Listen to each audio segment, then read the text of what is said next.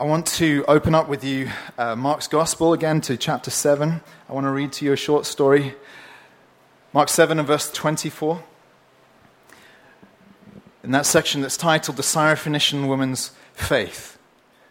And it says, "And from there he arose and went away to the region of Tyre and Sidon. And he entered a house and did not want anyone to know. Yet he could not be hidden. But immediately a woman whose little daughter had an unclean spirit heard of him and came and fell down at his feet. Now the woman was a Gentile, a Syrophoenician by birth, and she begged him to cast the demon out of her daughter. And he said to her, 'Let the little children be fed first, for it's not right to take the children's bread and throw it to the dogs.' But she answered him, 'Yes, Lord, yet even the dogs under the table eat the children's crumbs.' And he said to her, 'For this statement you may go your way. The demon has left your daughter.' And she went home and found the child lying in bed and the demon gone." What is this little story about? And the answer, I believe, is that it's primarily about faith.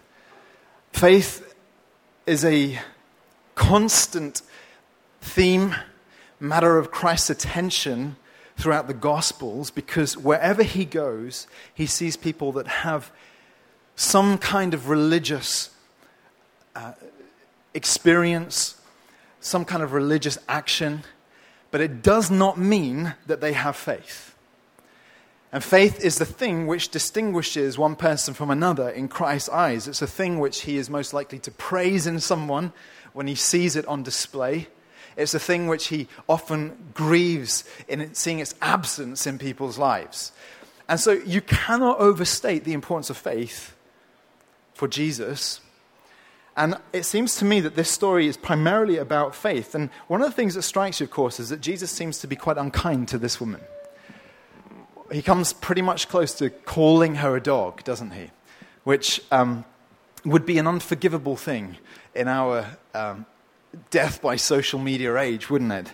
But Jesus does it, and then he watches her very closely. He watches her closely to see how she's going to respond.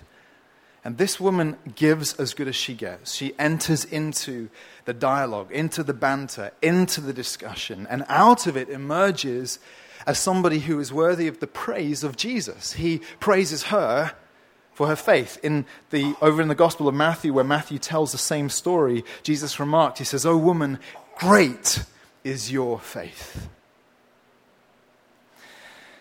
Why does this matter to you? And the answer is partly, of course, just because faith is what pleases God. If you want to live a life that brings honor to God, if you want to live a life that pleases God, if you want to live a spiritual life, then faith is the heart of that life. I think also that in a way we have here a picture of what prayer is, how prayer works. If you're a person who thinks, I want to grow in my ability to engage with God in prayer, not just saying rote prayers or perfunctory prayers, but prayers that are steeped in and come from a place of faith, this is a picture of what that kind of faith looks like. But much more than that, I think that this is, in many ways, that the faith that she exhibits is the defining characteristic of the entirety of the Christian life. There's many, many things you can say about faith. But I want to pick up on a few strands or a few characteristics of the faith of this woman and what I think it is that causes Jesus to praise her and what it is that you and I ought to desire in our own lives and want to emulate. You ask yourself, how do you grow in the Christian life? The answer is you grow in faith. Your ability to trust in God and pursue him in the way that he wants to be pursued is the mark of your maturity as a Christian. So let me show you three things which are true of this woman's faith, which I believe Christ greatly admires in her. The first is this, that Jesus loves her determination. He loves her determination. Now, or you could call it also perseverance, that kind of dogged, gritty pursuit of God which she exhibits. Now, I think that this grit, this determination, is a very undervalued spiritual quality in our day and age. It's partly just because it's not something that necessarily comes naturally to any of us. I don't think we're born ready to take hold of things in life, many of us. But also we live in an age which doesn't breed people who are persevering and strong-willed and determined in life. It mainly breeds us to think that the good things in life come to us easily, doesn't it? So that when stuff happens that's difficult, we're not always well equipped for that. And also maybe your theology plays in here. If you have a very high view of the sovereignty of God, which I certainly do hold, the danger is that it can also become a reason for passivity in the Christian life rather than active, determined willingness to take hold of things or to pursue God in the way that he wants to be pursued. Now, the question then is, well, why is it that God desires within us? And you see, the way this interaction is set up between Jesus and this woman, he gives her the opportunity to demonstrate this. Why is it that God desires us to be people who exhibit determination and perseverance in our faith, in our wanting to take hold of God? And it seems to me that part of the answer to that question is that this kind of persevering faith is at the very heart of what faith is about. Perseverance is just faith stretched out over time, isn't it? Against setbacks, against reasons for discouragement.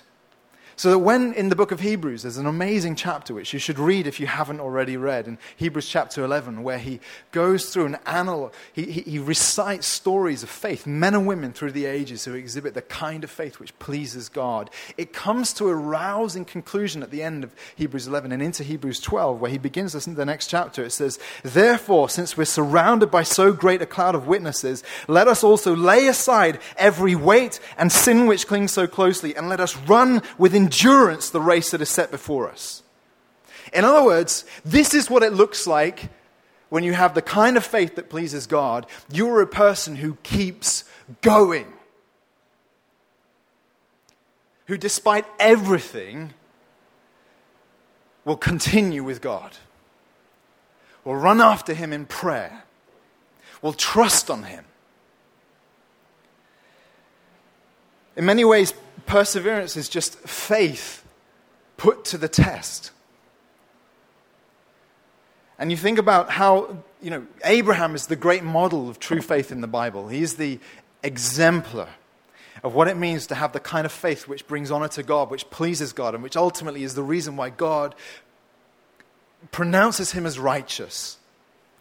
But you think about the life of faith which Abraham models to us. It's a life of dogged, determined desire to believe God despite everything he saw in front of him. God gave him promises that he would be the father not only of his own children, but then of nations that would come out of him. And yet for years he was childless. And he kept plodding on. He kept walking forward in trust and reliance upon God.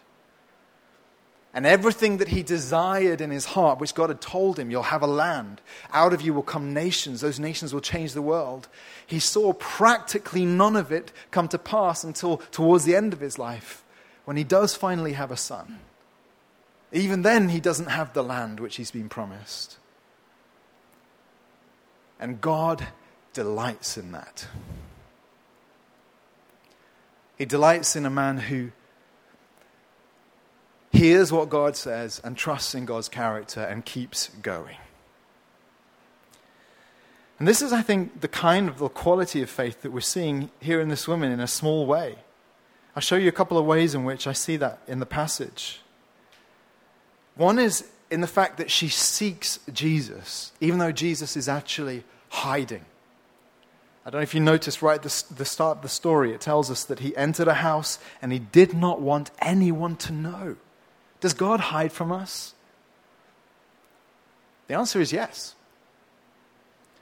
The Bible is an account of the ways that God reveals himself, but also conceals himself. And how he then only reveals himself to those who seek after him, who follow the clues, who follow the breadcrumbs, as it were. This woman is just such a person. The faith that pleases God is a faith to seek after him, even when he's hiding. I think about that great definition of faith at the beginning of Hebrews 11, where it says, without faith it is impossible to please him. Now listen carefully. It says, for whoever would draw near to God must believe that he exists and that he rewards those who seek him. What I'm trying to communicate to you, friends, is that the kind of faith which pleases Christ is a faith which actually goes in pursuit of the knowledge of God. I think that's important for you to bear in mind, especially if you're someone who is, maybe would even call yourself a seeker. You don't know God yet. You don't know what it means to be a Christian. You're trying to figure out if this thing is real.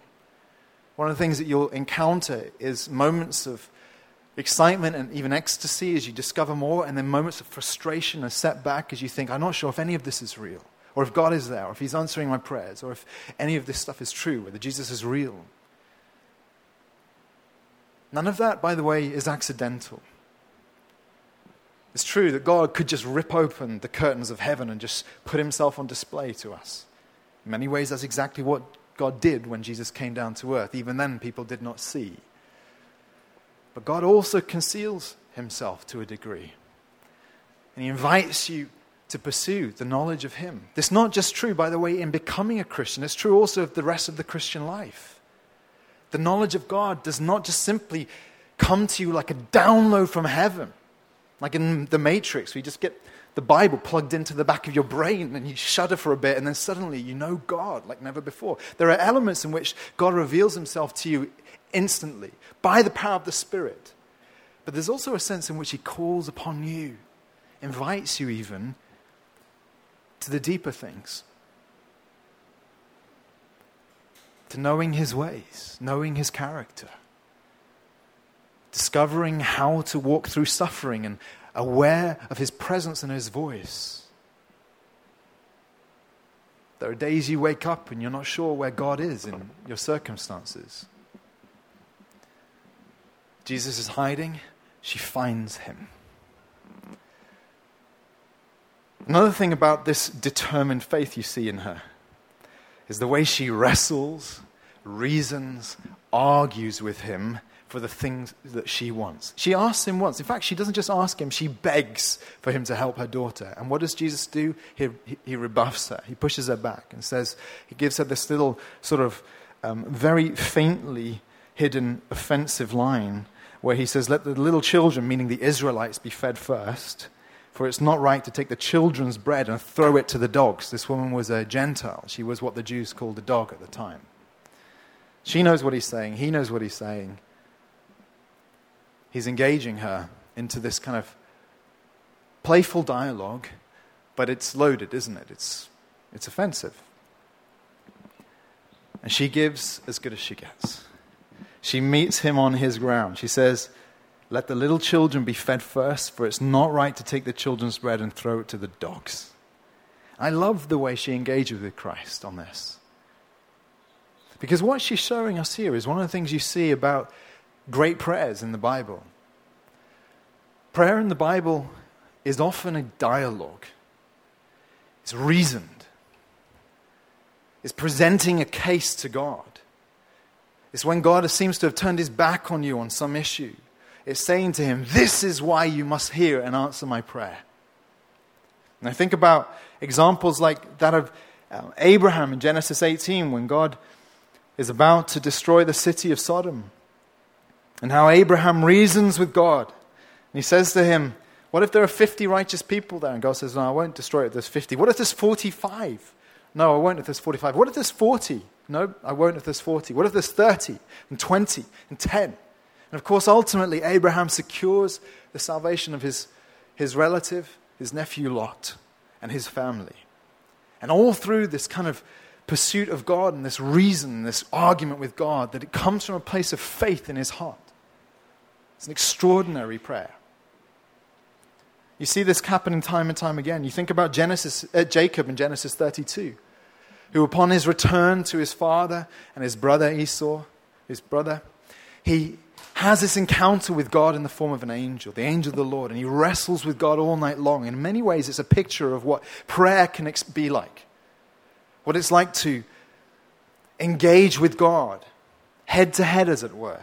And he says, I will not let you go until you bless me. We see the same thing happening later in the book of Exodus when the people are basically become idolatrous, and God is saying, that's it, I'm going to write them off. But Moses pleads with God on their behalf and engages with them as an intercessor. And all it just shows us that faith, the kind of faith which God is pleased with, is not just a faith which seeks him, but also a faith which meets him on his own ground, wrestles with God, reasons with God, engages with him in a way that's determined. And I stress all of this because I think that many Christians exhibit a weakness of faith which is willing to give up at the first hurdles. We all feel that temptation, don't we? God may well call upon you to persevere in ways that summon from you the deepest determination, resources, and strength that you never knew you had. As I mentioned, I think some of you are not Christians. And you may have thought, well, if God is there, this whole thing should be just delivered to me fairly easily. And you've met with disappointment so far. I want to encourage you, no, God wants to know, are you going to seek after him? I often talk with Christians who experience the kind of the disheartening effects of feeling like God may be distant from them or that their prayers are going unanswered. This woman models to us the fact that Jesus calls upon you to double down, to press in harder. The fact is that nothing in the Christian life comes easily. Yes, we're saved by the grace of God. It's a free gift. But I've never met a single person who says that prayer is then just an easy thing, or that holiness is an easy thing, or that studying God's word so that you grow in the knowledge of the God who made you is an easy thing. Her faith demonstrates this determination. In this life, we live by faith, and it will require you to exercise it with all of your passion and grit until faith becomes sight. Jesus loves her determination. He also loves her reverence. I think the reverent fear, the fear of God, is part of robust faith in God. And I say that for this reason. Think of this in the negative first. If you do not fear God, it is because you have in some way diminished him in your mind. Maybe in his totality, but more often it seems to me that we diminish some aspect of his nature.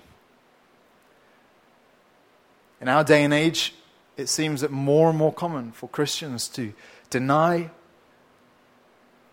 the holiness of God, exhibited in anger against sin, in the righteous judgment that he can hold over us.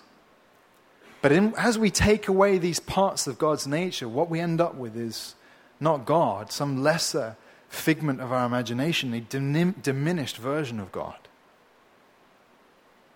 And you think, when God is shrunk down to a size that we can manage, he's no longer worthy of the faith that will call upon you that you must exercise and that pleases him. You think of it positively, though. A great and majestic view of God will call out from you a corresponding greatness of faith. This is something you see especially in moments of suffering through the Bible. This woman's story is a story of such suffering. But I think about the story, for example, of Joseph.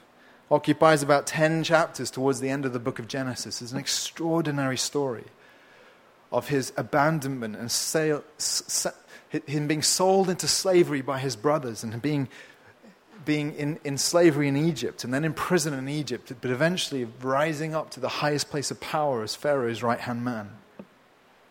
And how he encounters his brothers years later and they don't know it's him.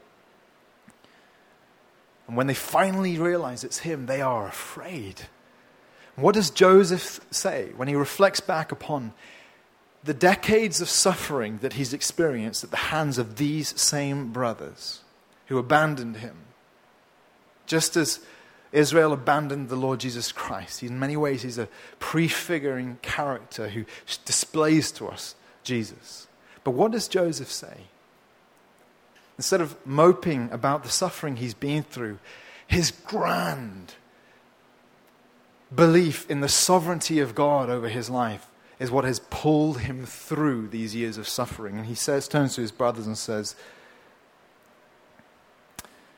"You meant evil against me, but God meant it for good, to bring it about that many people should be kept alive as they are today." God used him to save thousands, perhaps millions of people. And he says, God's hand of sovereignty was on my life from the very day I was born.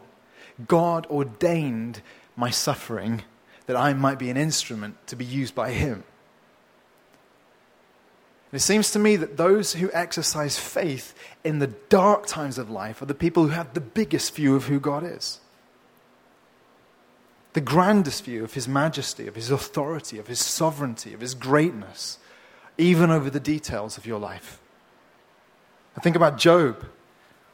The book of Job is a difficult read, not least because it is a long meditation on the profound suffering of a man who suffers unjustly. And one of the things his wife says to him at the beginning of the book is, curse God and die. In other words, you've been abandoned by God, so why not just curse his name and have done with it? What does Job say in response to all these things? He says, naked I came from my mother's womb, naked I shall return. The Lord gave and the Lord has taken away. Blessed be the name of the Lord. In other words, he articulates the resounding note of the book is, God is in control of my days.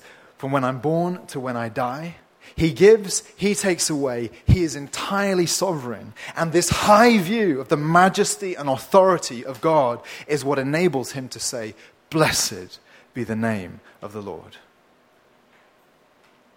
I think about that story in the book of Daniel, where the three Hebrew men who are renamed Shadrach, Meshach, and Abednego are brought before Nebuchadnezzar because they have not obeyed his dictate that the only prayer, and that everyone should pray and worship whenever a sound is sounded and bow down to him.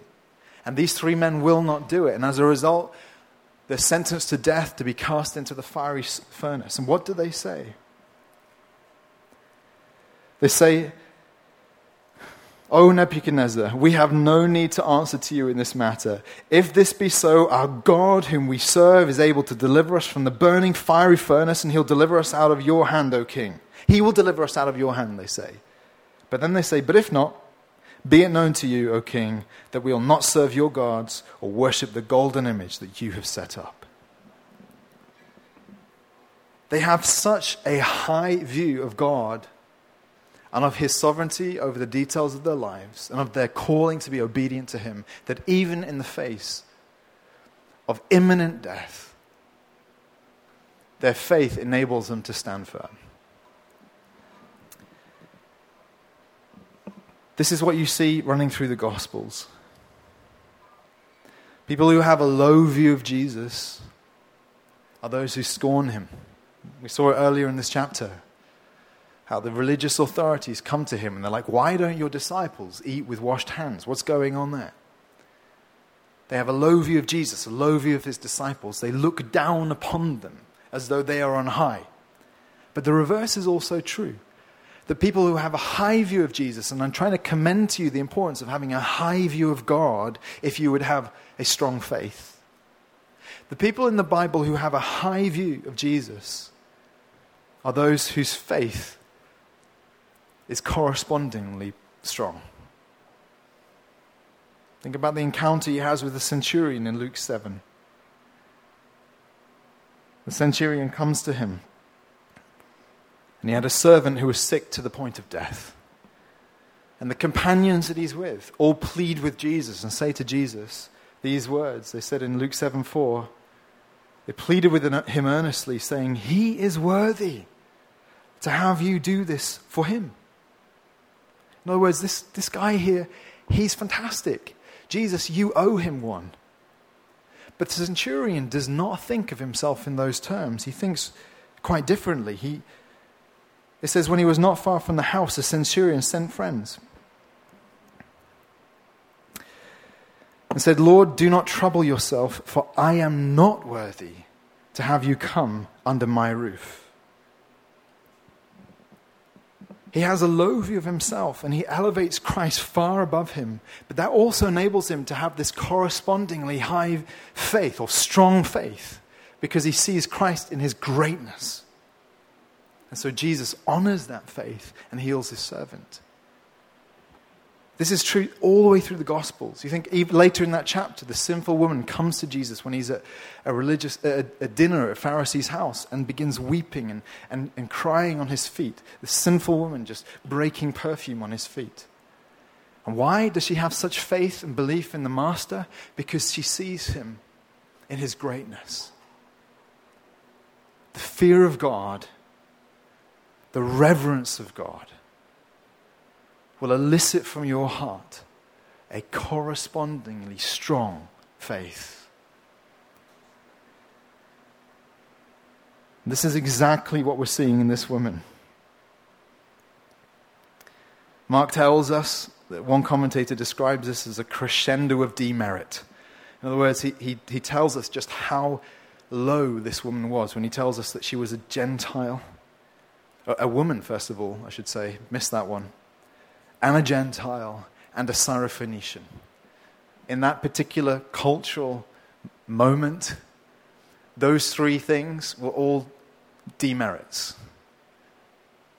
Woman, a Gentile, and a Syrophoenician Gentile of all Gentiles.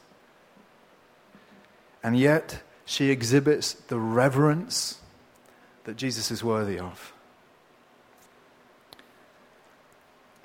It tells us when she came to him, she fell down at his feet. And later in talking to him, she addresses him as Lord. She says, "Yes, Lord."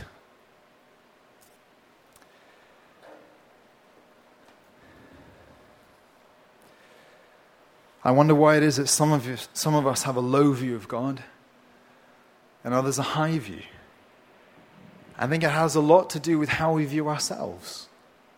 It seems to me that when you're reading the Bible, and certainly I think this is true in experience as well, that the higher view we have of ourselves, the lower view we have of God. That pride will take away the sense of dread. I'm on my mum's side, descended from the Munro clan, from the Highlands of Scotland. And the Munro clan has a little motto. I'm not really one given to tattoos, as you can tell, but if I had a tattoo, this is what I would have tattooed on me. And the motto is "Dread God." It's good.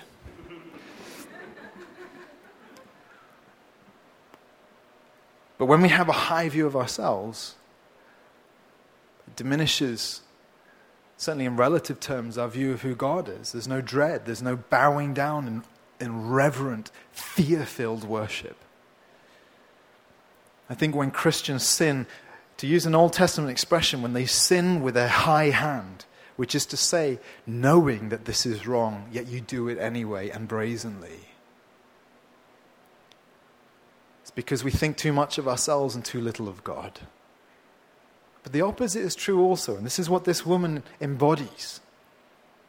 The lower view we have of ourselves, in the understanding, when Jesus, When Jesus calls her a dog, she accepts that in one sense, doesn't she? But it's met with a high view of who Christ is. And from that place comes reverence, comes awe, comes submission and surrender. Jesus loves that kind of faith. He's worthy of that reverence from you, your life. He loves her determination. He loves her reverence. Here's the last thing he loves. I think Jesus loves the humble gratitude which she exhibits. Humble gratitude. You see, there are two opposite ways she could have approached Jesus on this occasion. The one would have been with a sense of entitlement. I think we live in an age of entitlement, don't we? And certainly when you're born and brought up in the Western world, you are trained to believe that the world owes you something. And our society offers you things for free. Education and healthcare and the redistribution of wealth. There's nothing in nature which teaches that any of these things are owed to you, but we believe it's true, don't we? And of course, because it places us at the center of the world, it's no wonder that we live in such a secularist age. We've crowned the individual as a consumer. And the danger is when that carries over into spiritual life. One of the most frustrating things you see in the lives of Christians who seem to hit the wall spiritually, who walk away from God, is that so often it comes from a sense of entitlement. There's something which God owes me which he is not giving to me. I don't deserve this particular suffering. I'm wrestling with this temptation, desire for something I want, and yet God is not meeting those desires in the way I want him to. Christians often walk off in a humph, believing that because God didn't meet their expectations or didn't meet their desires in the way that they wanted him to, therefore they're entitled to walk away from him. Entitlement is the opposite of faith because it's fixated upon what you deserve or what God owes to you. But the woman here adopts the exact opposite posture when she comes to Jesus. Jesus says to her, and the way he dialogues with her when he says, it's not right to take the children's bread and toss it to the dogs. What he's saying to her in thinly veiled terms is, I owe you nothing. And what I think it is that he admires about this woman is that she accepts that as true. She doesn't come to him on the basis of rights or on the basis of entitlement or in a kind of a self-righteous, angry protest against Christ or against the suffering that she is facing. She rather comes to him on the basis of the terms which he has set out. You owe me nothing. Christ is pleased with that posture because it fits with the nature of how grace works. If we take the analogy that Jesus is using here, the children were Israel. Unfortunately, the children were like proverbial spoiled rich kids. They had all the wealth, but they didn't even appreciate what they had. There was religious pride, an unwillingness to really listen to God, especially God speaking to them through Jesus, a rebelliousness of spirit, everything that characterizes people who've been given too much without understanding their unworthiness. But this woman comes into the orbit of Christ, willing to accept her status. When she replies, "Yes, Lord, yet even the dogs under the table eat the children's crumbs." And friends, I hate to break it to you, but the same is true for you and I. We're the dogs in the story. Nobody becomes a Christian. Nobody moves forward in the Christian life without this basic understanding that you have no worthiness, no right, no entitlement to the gifts that God gives you. but that it is all a gift of grace. If there's worthiness, if there's a sense of him owing you something, then grace is neutralized. There's no such thing as grace. But grace is grace because it is in the absence of our deserving, in the absence of our being able to demand or claim anything from God. And we're like this woman. So friend, I want to encourage you. We're going to take communion in just a moment. We're going to eat the bread and drink the wine before we eat the burgers and drink the beer. And as we do this, I just wonder, what is it that God is speaking about to you? What is he speaking to you about your faith?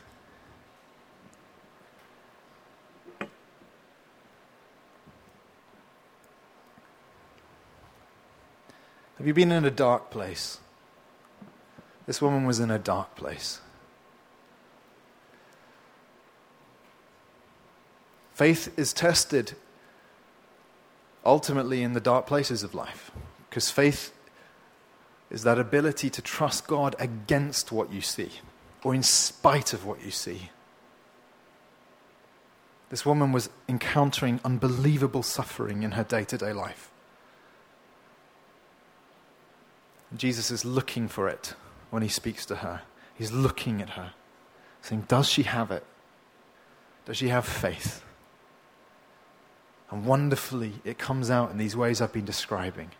This determination, this reverent awe for who Jesus is, and this humility that shows us she gets grace. She understands how grace works. No one else around Jesus seemed to really get this. She gets it. She comes to him on the basis of her unworthiness.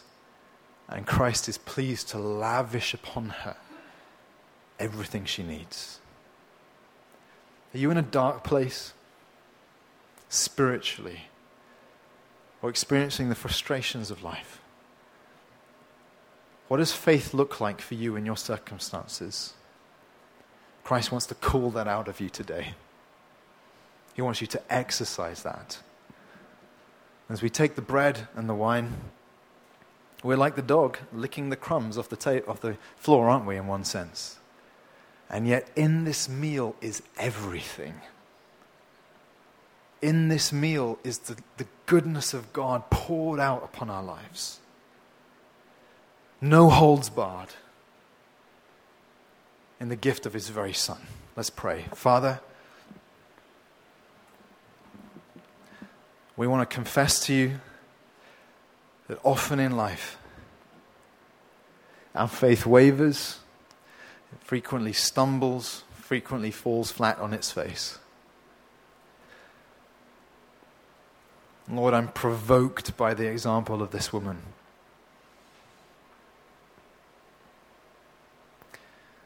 And I pray, Lord God, for those who have been seeking after you in some way. Maybe because they don't know you, or because there's some stuff going on in life which they just need you to bring deliverance, to bring help, to bring peace, to bring the absence of fear.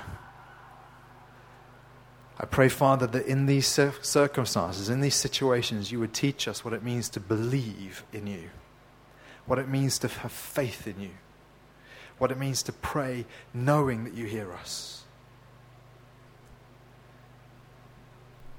May our faith be pleasing to you, we pray. We thank you, Jesus, that everything we have is a gift of grace. And the pinnacle of that being the gift of salvation which you purchased for us through your shed blood and your torn body on the tree. We eat, we drink, knowing that we have received what we do not deserve, and clinging on to you. We pray that in the name of your Son, Jesus. Amen.